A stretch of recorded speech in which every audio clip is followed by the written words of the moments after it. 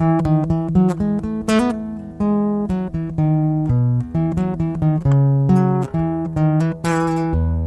again, my friends. How are you today? Grace and peace to you from God our Father and the Lord Jesus Christ. This week our podcast scripture readings are from Matthew 5 and the concept of righteousness. Matthew 5 in its entirety is known as the Sermon on the Mount, possibly the most famous oration that Jesus gave during his earthly ministry. While we can easily see how this is a good guide for Christian living, it also quickly becomes obvious that we cannot fulfill this list of do's and don'ts in our sinful condition. We need Jesus and His forgiveness as we fall short day after day. His perfect life and sacrifice bring us right with God when we cannot. Before we get into the meat of our podcast for the day, I want to thank you for coming back to listen after our brief break for my vacation and the technical difficulties that we've had over the last 2 weeks. Hopefully it's invisible to you, but I needed to switch our podcast hosting service. I'd also like to engage in a little shameless promotion. This podcast has a tiny following, and the giant algorithms of Google and Apple don't even notice us. But if you or someone you know could benefit from a frequent dose of God's Word in this format, consider sharing it with them. We're easy enough to find on podcastindex.org, Apple Podcasts, or Google Podcasts by typing St. Mark Bemidji in the search bar. And if you're so inclined, hit the subscribe button on your podcast app so you don't have to keep looking us up every day. This podcast is published 4 times weekly. 3 times during the week we feature a short devotional, like you're about to listen to here. And on Sundays, we replay a Sunday sermon from our church, or on occasion from another of our sister Wells churches. We're currently going through our daily prayer series on the Gospels and the book of Acts. Each day, we take a quick but thoughtful dive into a verse or two from one of these 5 potent accounts of the earthly ministry of Jesus and of the early church.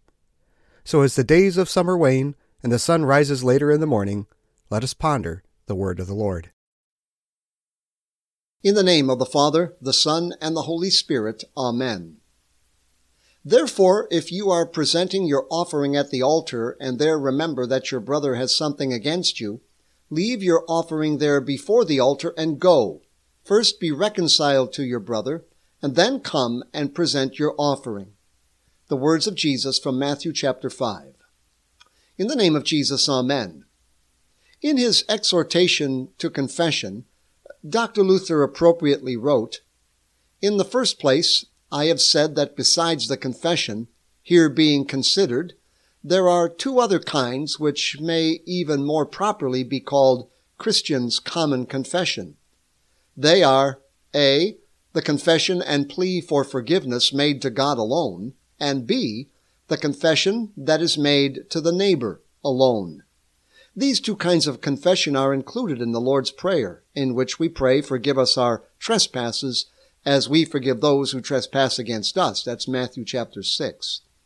In fact, the entire Lord's Prayer is nothing else than such a confession. For what are our petitions other than a confession?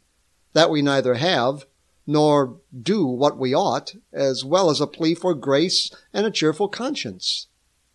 Confession of this sort should and must continue without let-up as long as we live.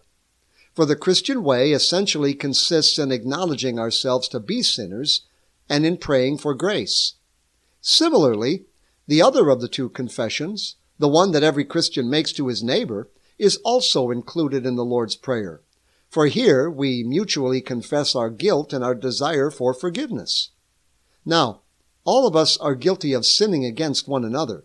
Therefore, we may and should publicly confess this before everyone without shrinking in one another's presence. For what the proverb says is true.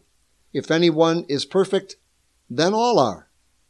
There is no one at all who fills his obligations toward God and his neighbor perfectly.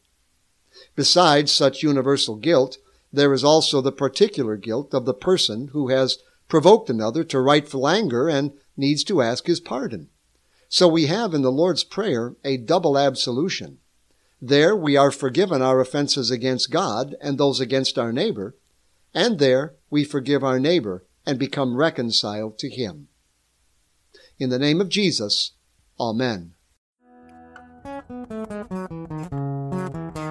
That's all there is for today.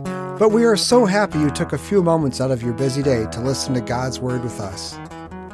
Please consider subscribing to our podcast to hear more devotions like this, Monday through Friday, and to hear our Sunday sermons as well. We also cordially invite you to join us for church every week at 8 a.m. and 10:30 a.m. on Sunday mornings.